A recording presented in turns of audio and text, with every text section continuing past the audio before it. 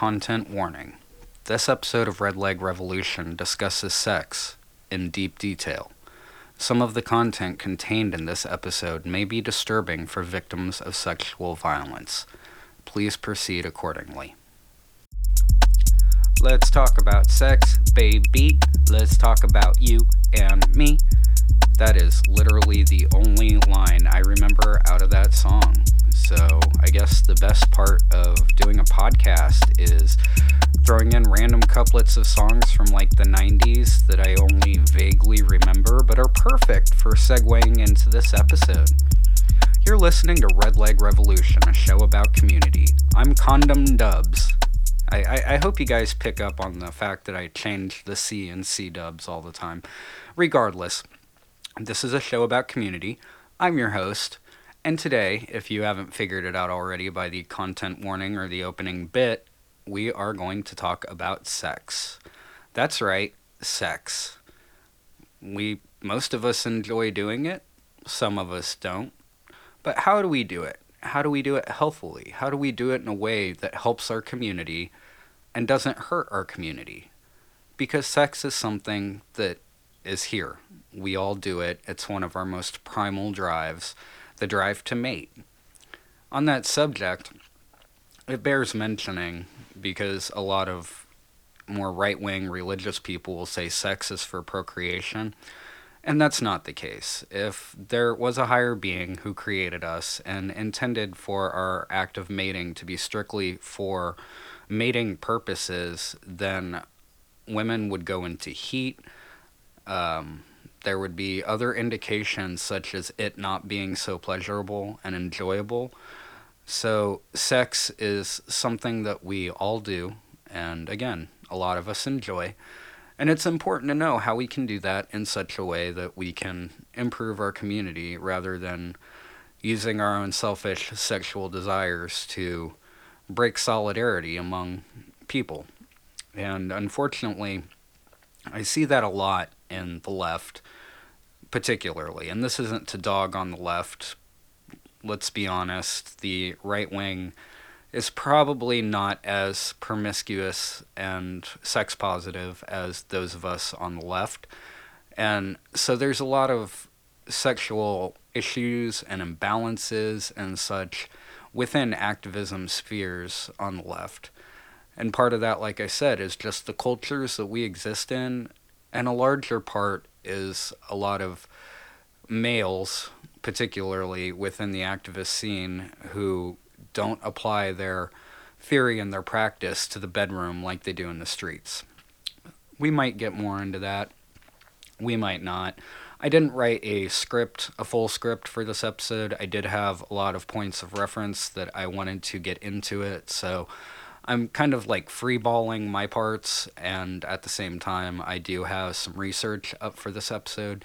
Due to that, this is another one that will not have video up for it on the Patreon because I'm needing my stuff to do my research. So, that being said, side note, next time I get enough money in my Anchor ad revenue, I think I'm going to go ahead and invest in a cheap webcam because apparently I need it, and maybe at that point I will start doing the occasional regular video for my weekly podcast, as well as continuing to do videos for patrons. So I think that gives us a pretty good idea of what we're getting into today. So let's go ahead and jump into my notes here and what we have going. So first off, sexual attraction. I am very appreciative that I live in 2023. There's a lot of issues with the world today. I think we can all agree on that. But one thing that I do really appreciate is our understanding of gender and sexuality, and how there are different types, different categories one can slate themselves in based on who they find attractive, if anybody. Because our ace comrades don't really find anybody particularly sexually attractive. And if you didn't know, ACE stands for asexual, people who do not feel strong sexual urges that they would like to act upon. So, some other types of sexual attraction that I think we're all pretty familiar with is, straight, gay, lesbian, and what that indicates when one is attracted to somebody of either the same or opposite sex. But we get a bit more in depth as we're getting into the new Roaring 20s, and we have a better understanding of sexual attraction and who we find attractive and why. And part of that is understanding things like pansexuals or bisexuals. From what I understand, I honestly may be a little off on this because some of it seems to be confusing and redundant. And I'm not talking shit, like, however people want to describe themselves. I'm just saying it. I'm not as up to date on these terms as I would like to be. But from what I understand, pansexual is you're not attracted to somebody based on their gender. You're attracted based on their character, their personality. So gender really doesn't factor into it. Another one that I feel needs to be addressed is bisexual, because I technically am bisexual, and I grew up thinking and being told that bisexual meant that the bi was men and women, because in the culture that I grew up in, we didn't really acknowledge any other gender besides man and woman. And so I tend to shy away from that particular descriptor myself because I have all those burdens of thought that I grew up with, because I'm not attracted to men. I'm not attracted to mask-looking folk. Honestly, I do not find penises attractive at all, and that's okay.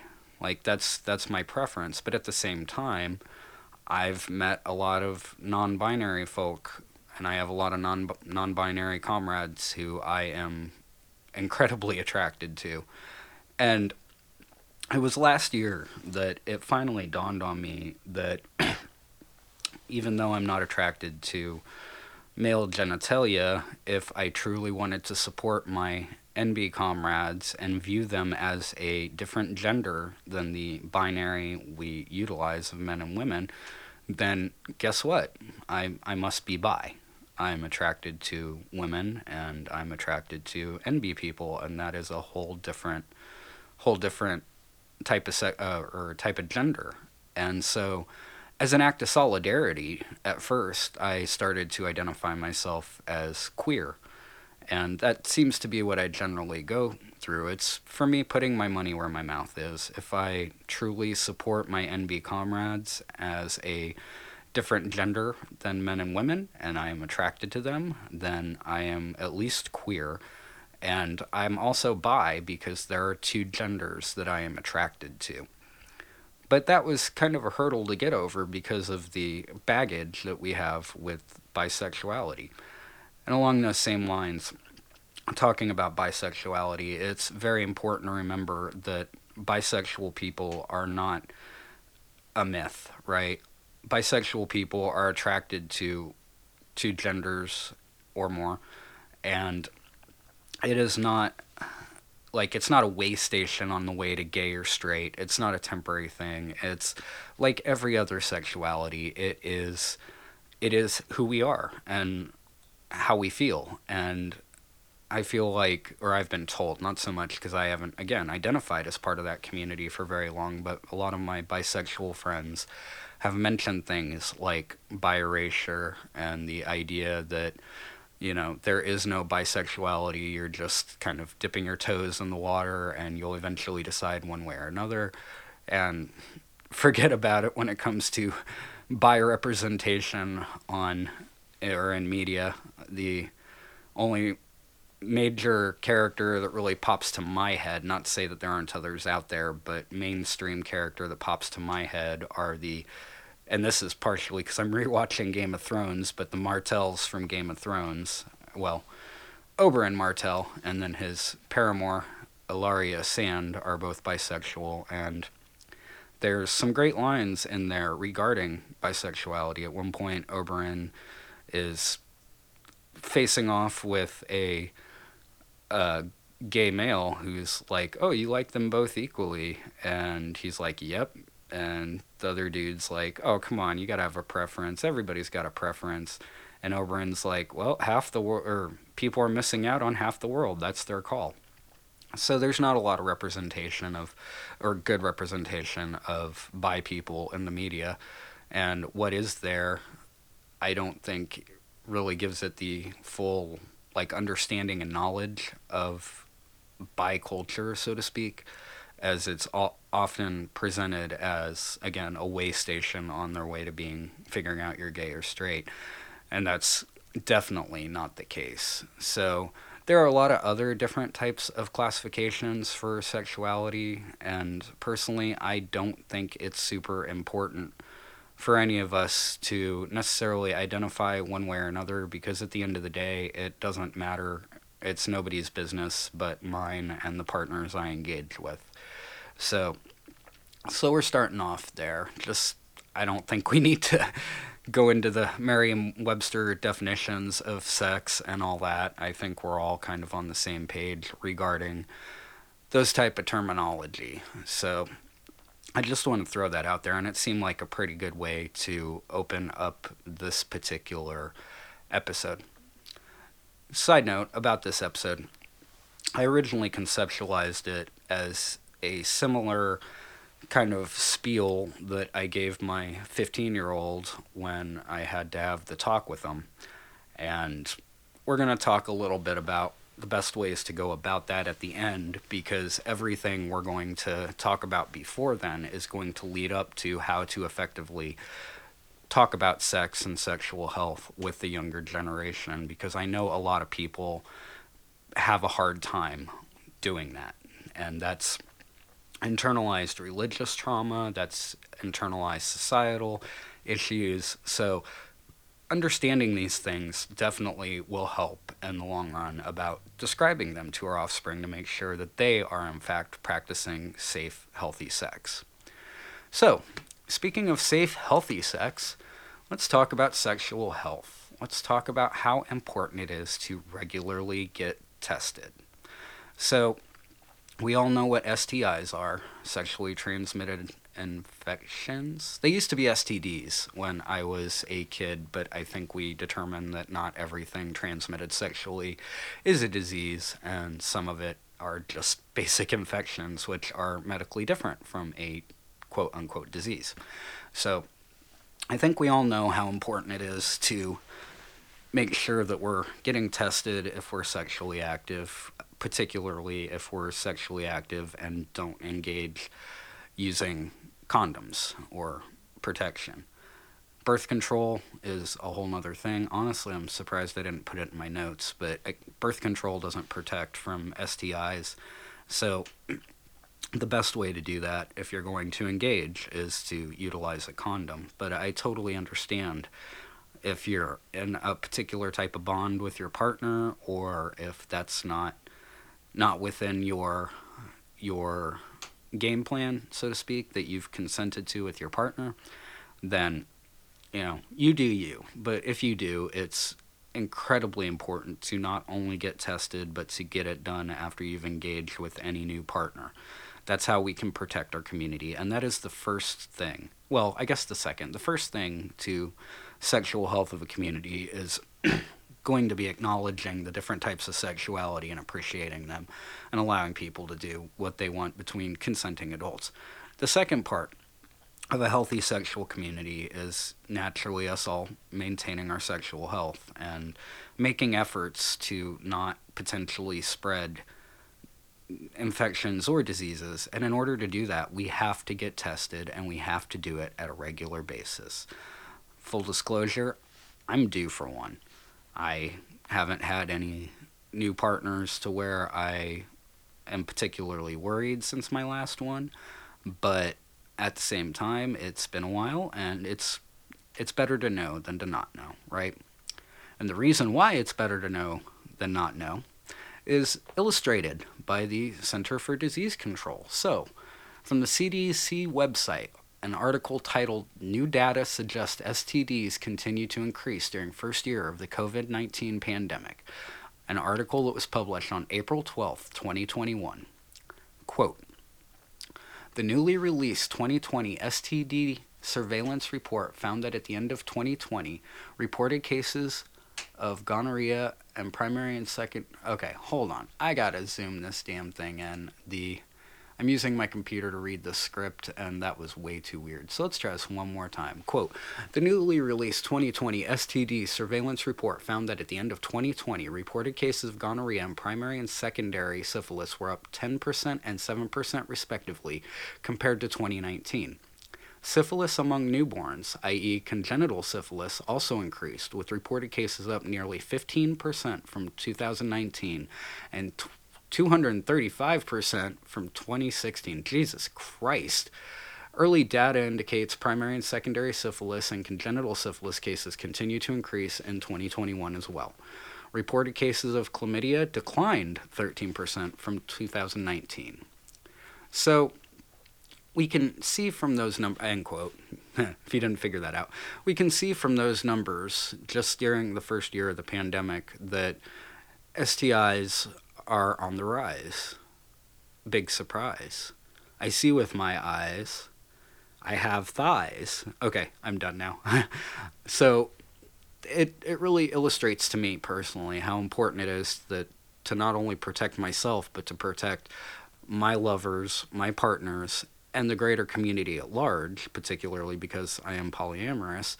I have to stay up to date on my testing and my sexual health, and I really wish that we all do the same, just so that we can do what we need to do to protect our community. So that's going to be the, first thing that we can do. So, what else will help you protect your sexual... I don't know. That doesn't seem fair. Yeah. I don't have a good segue. We are going to take a quick break, and when we come back, we are going to talk a bit more about, sex. Because let's talk about sex, baby. Let's talk about you and me. Yeah, I'm probably going to sing that another 3 or 4 times before the episode's over. Just deal with it. Anyway, here's ads. I just got my hours cut again? How can I pay my bills? Yeah, it sucks, especially since they only pay us minimum wage. But what can we do? Solidarity Man. That's right, fellow workers. It is I, Solidarity Man, champion of the working class, and it sounds like you need a union. A union? That's right. What power on earth is weaker than the feeble strength of one? So, a union makes us strong? That's right. Alone, you can do little to change your situation, but together you can move mountains, and the industrial workers of the world are here to help. Huh? The IWW is a union for all workers, no matter the trade, job, or career, and we want to organize your workplace. Wow. Where can we find the IWW? In your hometown. The IWW has branches all over the world. Check out IWW.org to find your local membership board or join as an at-large member and start your own chapter. After all, our greatest superpower is working together. I must go. I hear another exploited worker calling for help. But remember, the working class and the employing class have nothing in common. Away! Hey, capitalism sucks, but Revolution Records, Kansas City's old school record and bookstore, is part of my community. When I'm in Kansas City and need a book or a copy of a local band's album, I go to Revolution Records. Revolution has a great selection of posters, books, records, tapes, and zines. Plus, they repair music and sound gear. That's pretty dope. Most importantly, Revolution Records is part of the community beyond being a small business. The staff does a great job maintaining an inclusive, accepting, and respectful atmosphere, and they also are active in making Kansas City a better place. Community fundraisers, workshops, events, and meetings all have taken place at Revolution Records, and that's just the stuff I was involved in. So the next time you need a new record to spin or your speaker breaks, go check out Revolution Records, located 1830 Locust Street, Kansas City, Missouri, or at revolutionrecordskc.com. Deep in the swamps of Florida. Honey, is that a new plant? He dwells, waiting. Where did those seeds come from, honey? Silently. Oh my God! What is that thing? Sending seeds and stickers across the country and spreading solidarity. Have you lost your mind, honey? We can't move to a sustainable commune in upstate New York. What's wrong with you lately? There's no stopping him. The mighty Skunk Ape is on Facebook and he's on a mission. Anarchy! No! Coming to a post office box near you. The Skunk Ape Liberation Union.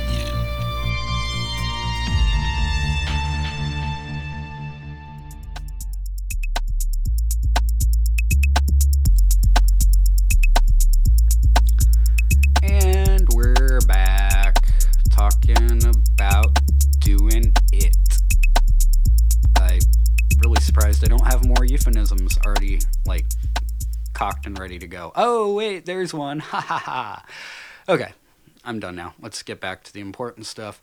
So, another thing that we need to do to make sure that we are having healthy engagements with our partners and our greater community, and this is a big one. When I talked to my kid about this, I really hyped up this because it's important. And I think, again, in 2023, I appreciate that we seem to have a better understanding of this particular subject, which is consent. Okay, we're going to talk a little bit more about it later. I feel like now's a good time to mention very quickly that I am a victim of sexual assault.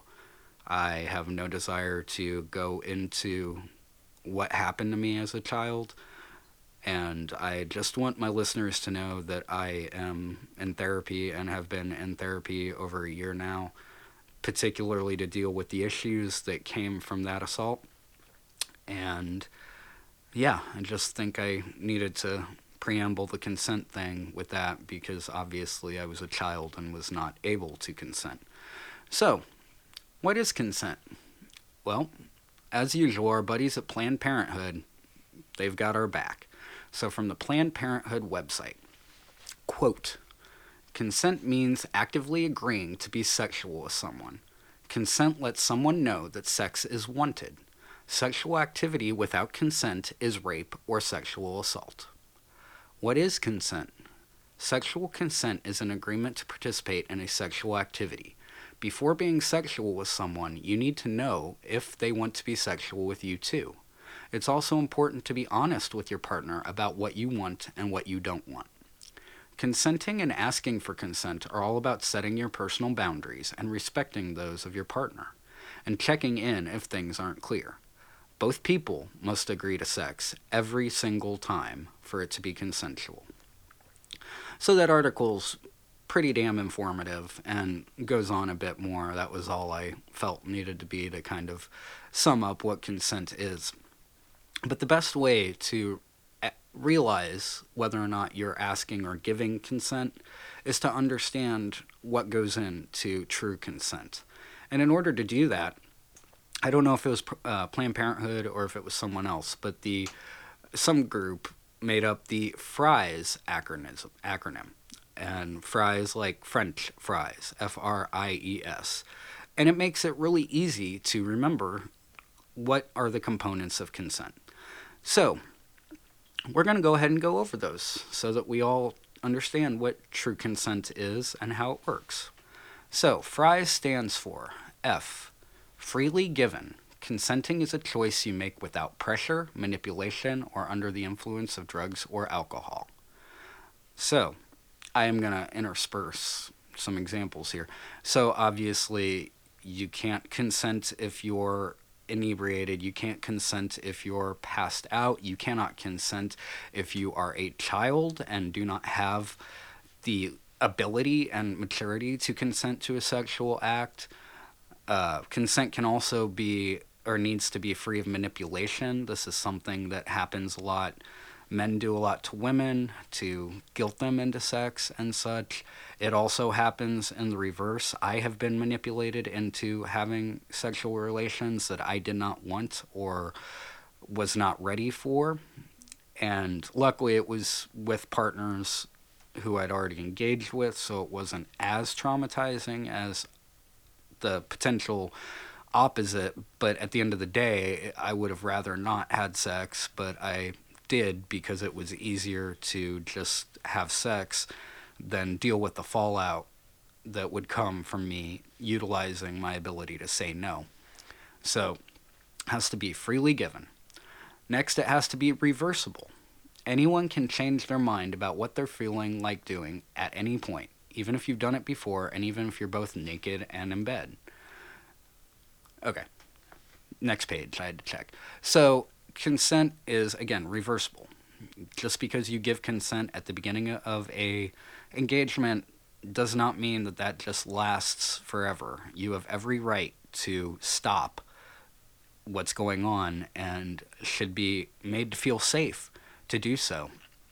I actually run into that a lot, both on my end and with some partners I've been with, because we all have come from places of sexual trauma, and there's been more than one occasion where I've been getting down for sexy fun time and had the consent revoked, and the only thing I could do is stop, give them the space that they need or require, comfort, safety, make them understand that I understand that they're revoking their consent and I'm not upset about it.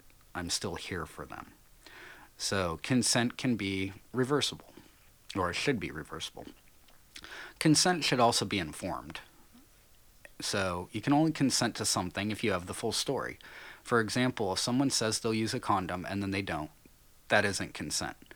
So it's important to know your own needs and wants and how you can communicate that so that you're informed, so your partner is informed, and vice versa. Because again, something like quote unquote stealthing, which is the example that they just used, saying you'll use a condom and then not, that's rape. That is violating the consent of the sexual encounter and putting a bunch of risk onto your partner that they did not agree to. So, yeah, don't do that, and, be informed with your partner. So also, consent is enthusiastic. When it comes to sex, you should only do stuff that you want to do, not things that you feel like you're expected to do. This is another one where I think we kind of as a society are still working toward a better understanding of, because I've heard about and been in situations where people say yes again to avoid maybe they don't know what they want, right? Maybe they do. Maybe they are doing it just because they know you want to do it. So that's you have to make sure that they really want it, right? And if it's something that's kind of iffy, that's where you need to be constantly checking for consent, right? And so the last letter in FRIES stands for specific, which is saying yes to one thing, like going to the bedroom to make out, doesn't mean you said yes to others, like having sex. So being specific is very important, and it's very important for us to communicate the sexual needs and be specific in them, right? So I have one last real thought about consent, and that is some people think that getting consent is like anti-sexy. Yeah, I don't know if that's a word. You get my point. But that's not the case, right? Consent doesn't have to be clinical. It doesn't have to be sterile. It doesn't have to be, I am about to put my blank in blank. Are you okay with that? Okay? There are totally ways to make sure consent is there and continually there as you go about your engagement. And it's stuff that it's all about how you say it, right? I mean, you can say something like, "Ooh, baby, do you like that? Ooh, do you want more?" Stuff like that. It's all about phrasing. And then, one other thing. So you also should continually be checking for consent within your play. So if it's something that you particularly haven't done or it's not a regular thing, that's where you can use that kind of sexy mode to check for consent before you do something, even if you're in the midst of the act. Like, again, it doesn't have to be sterile, it doesn't have to be cold. It can add to the heat of the encounter. It's just about understanding how to do so.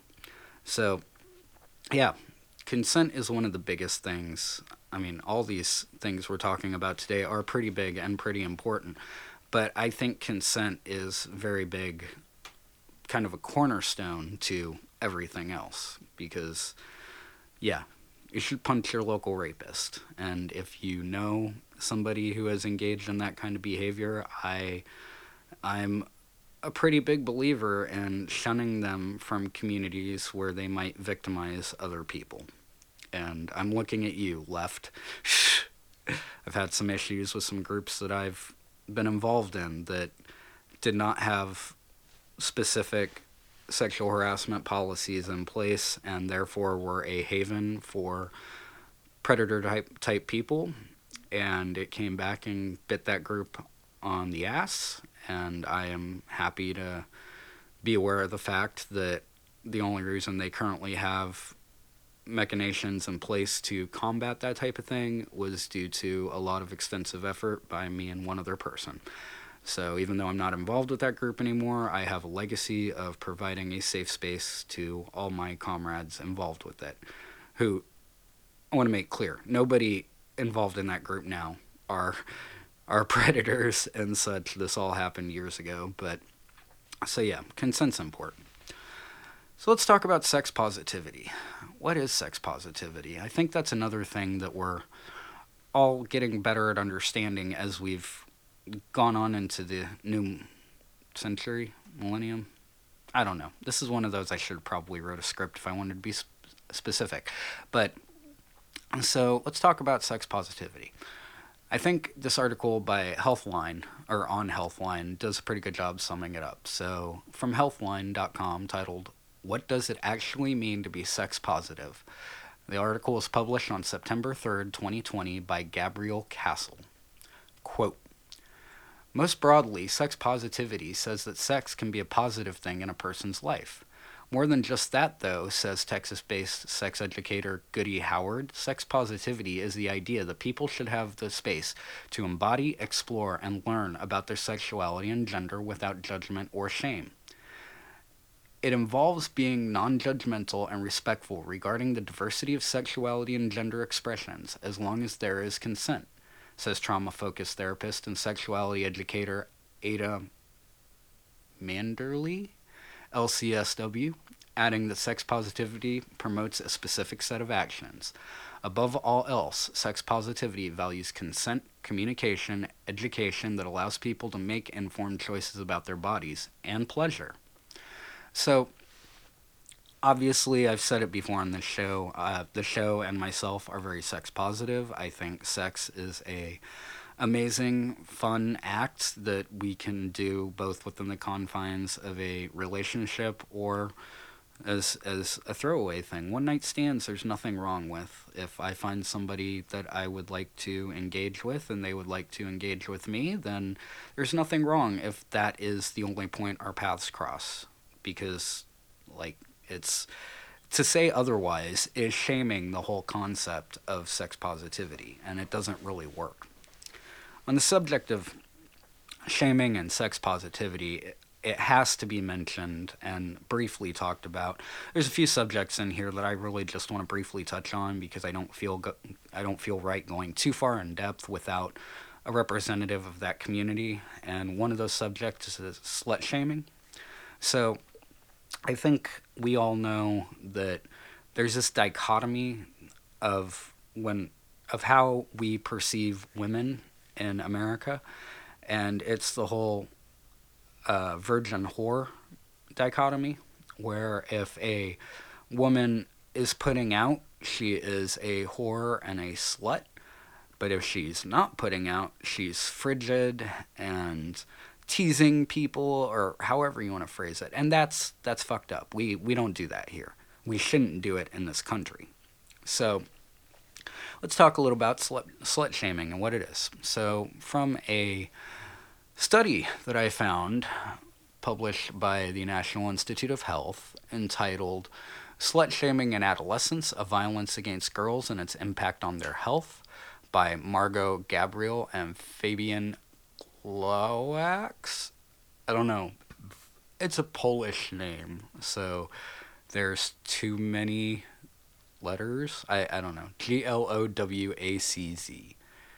I should probably look that one up. Anyway, quote, slut shaming is defined as the stigmatization of an individual based on his or her appearance, sexual availability, and actual perceived sexual behavior. It can take place in physical or virtual spaces. The present study questions the impact of this form of sexism in virtual spaces on girls and interrogates the interaction between the values that girls integrate through their life experiences, especially in the family sphere, and slut-shaming victimization. So again, slut-shaming ties into the sex positivity thing. People who are sex positive should never be shaming anybody for having sex that is consensual between adults. And it shouldn't matter what that type of sex is, whether it's vanilla or a bit more kinky. At the end of the day, again, if it's between two consenting adults, it is nobody's business what the hell you're doing. And the whole concept of slut-shaming ties really heavy into the patriarchy and into the puritanical values that this country was founded on that are obsolete and outdated. Again, I'd like to talk more on this, but I'm going to wait until I have somebody of that community who is willing to speak about it, and we'll probably do an episode about that, among other things having to do with women's issues and such. May even tie it into the Roe decisions and stuff. But moving on, because this is something I can speak with some authority on. So another form of sexual shaming that we see a lot in America is kink shaming.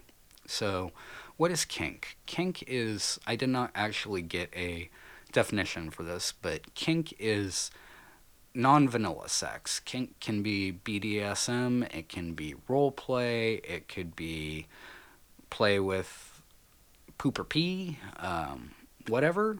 Like, as long as it's between consenting adults, then I don't judge. Like, something may not be for me, may not be my cup of tea, but that doesn't mean there's not value toward it. Taylor Swift is a great example. I do not particularly like Taylor Swift's music. I've got nothing against her. It's just not the type of music that I want to listen to. But I think Taylor Swift is a talented artist and is making good stuff, but it's just not for me. So kind of extrapolate that to kink, right?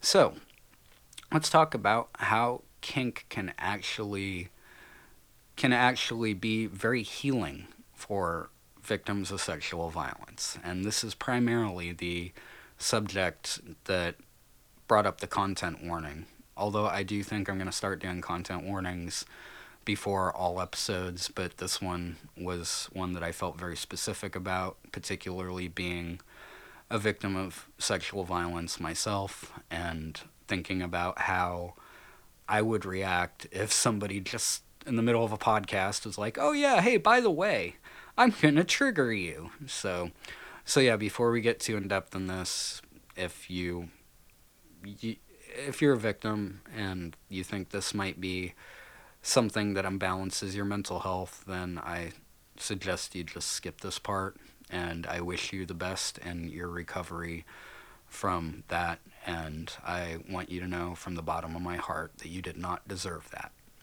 And I'm partially talking to you guys, and I'm partially talking to the little kid in me. So, let's go ahead and get into this article of how kink can help sexual assault victims regain their autonomy. So, this article is from Vice, our good comrades over there.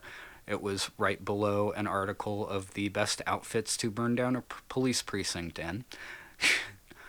BDSM can provide profound healing experiences, published on August 29th, 2017.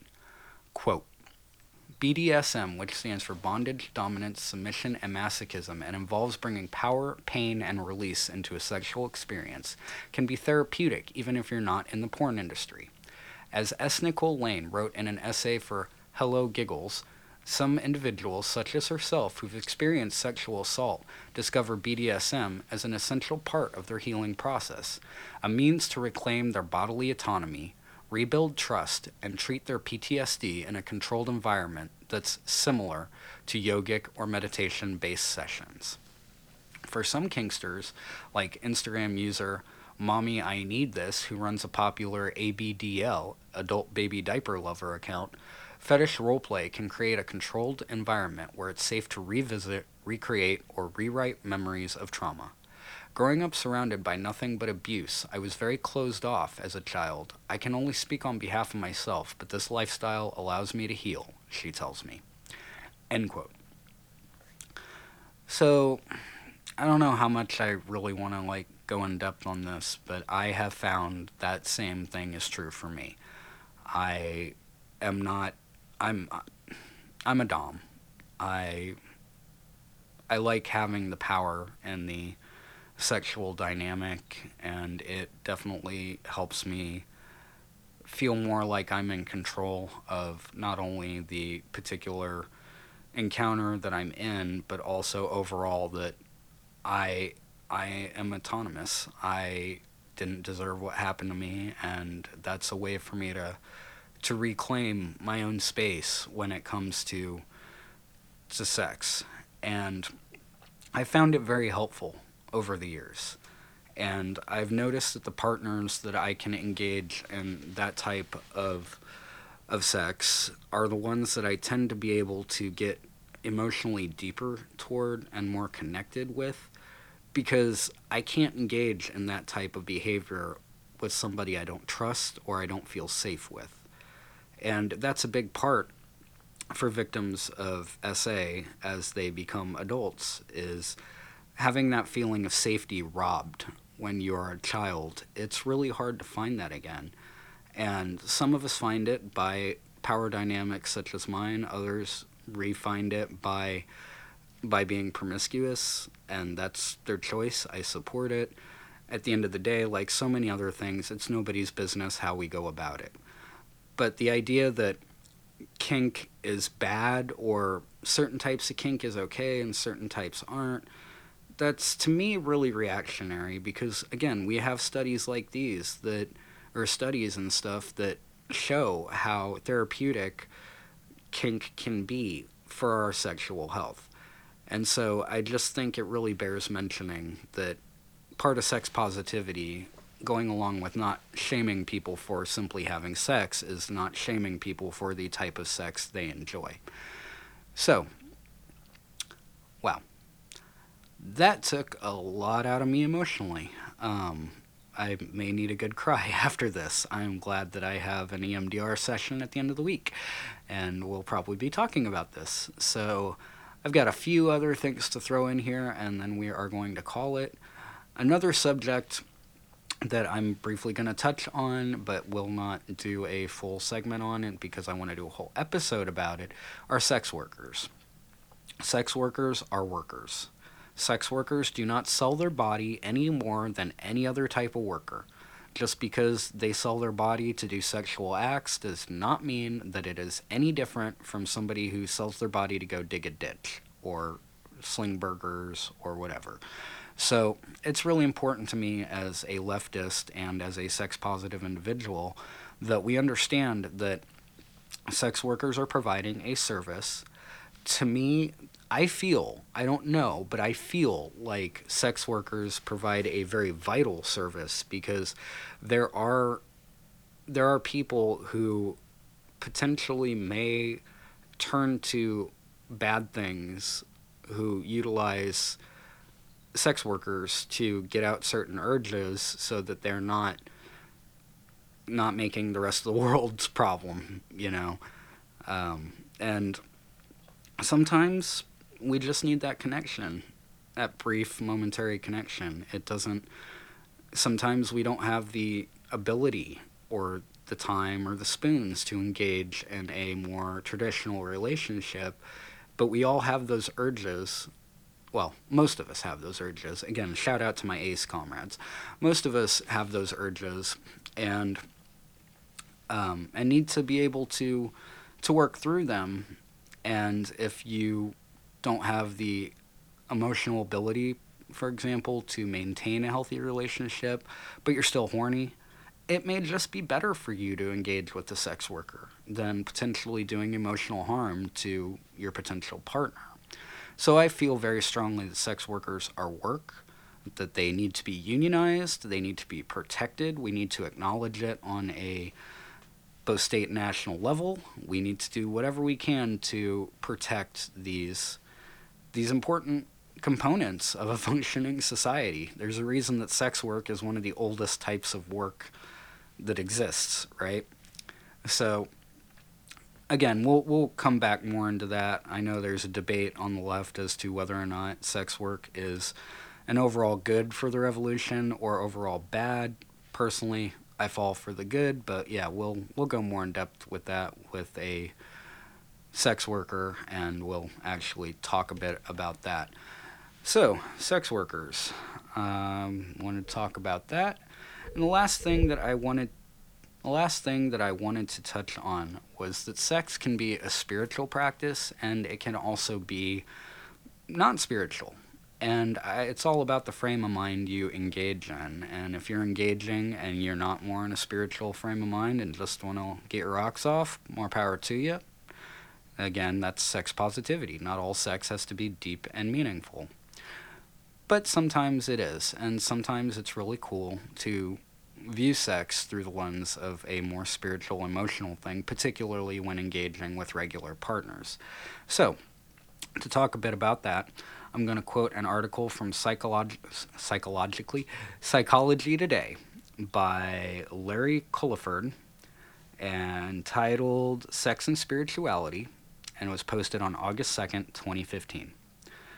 Let's see. Okay, quote, "The act of sexual love should, by its very nature, be joyous, unconstrained, alive, leisurely, inventive, and full of special delight, which lovers have learned by experience to create for one another." This quote is from Cistercian monk and Roman Catholic priest Thomas Merton from his book Love and Living. Writing about uninhabited erotic love between married people, he continues, "Properly understood, sexual union is an expression of deep personal love and a means to the deepening, perfecting, and sanctifying of that love." He is saying that when pure sexual love can take on a quality that is sacred. So, the link between sex and spirituality is strong. Think of sex in nature. Procreation, fecundity, the diversity of plants and animal life. Here is a clue that great life force, the relentless drive to creation, has a universal spiritual quality. The sexual drive to reproduction in humans is called libido, a word for which also translates as life force. So, that is, end quote, so that is from kind of a more Christian-centric point of view, but I think we're all aware that many religions all over the world acknowledge the spiritual elements of sex, whether that's the Kama Sutra or fertility rites in Africa or indigenous America, or the weird-ass bedding ceremonies that were in Europe in the Middle Ages, stuff like that. Sex can be a very spiritual thing. Sex can also be less spiritual. Sex can be great when it's less spiritual. Personally, I like it even more when it's got that emotional element under it. Again, no problem if you don't have that element, but for me personally, I'm a big fan of it, particularly when incorporating elements of kink.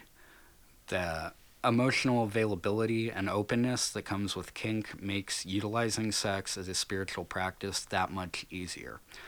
And I think that's all we need to say on that subject, so that I'm not just sitting here describing my sex life. I don't know how good radio that would make, and or would Anchor kick me off for that. I'm kind of wondering if I'm going to be able to even properly title this episode, or if it's just gonna get flagged in my distribution network. But yeah. So that's sex. That is a few things that I wanted to touch on, because I had work canceled today, and I figured I might as well make a use on continuing to create content. So, yeah.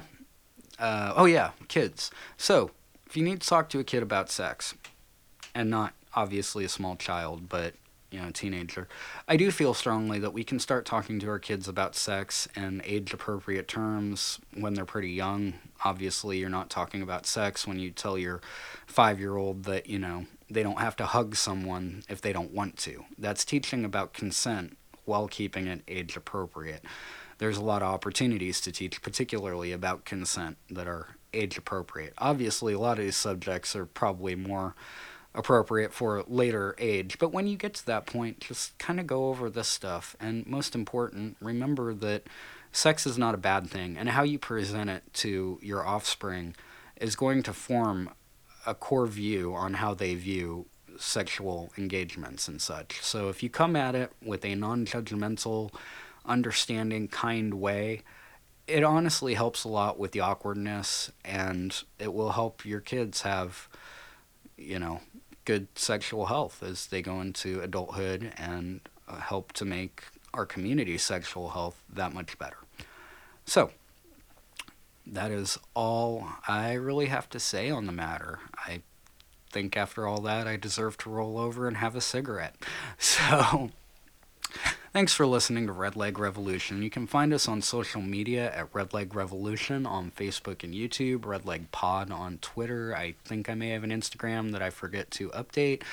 If you want to support the show, you can do that through Anchor FM, become a one-time or monthly donor, or we do have a Patreon that I've been doing a lot better about putting content on. So that's at Red Leg Pod. So yeah. Thanks for listening. I hope that everybody's feeling good. And yeah, our only hope is each other.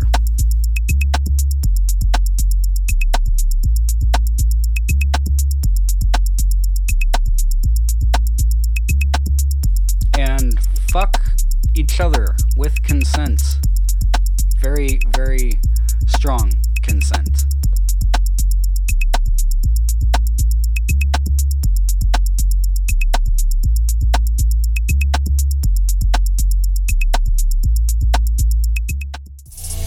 This has been a production of 419 Media.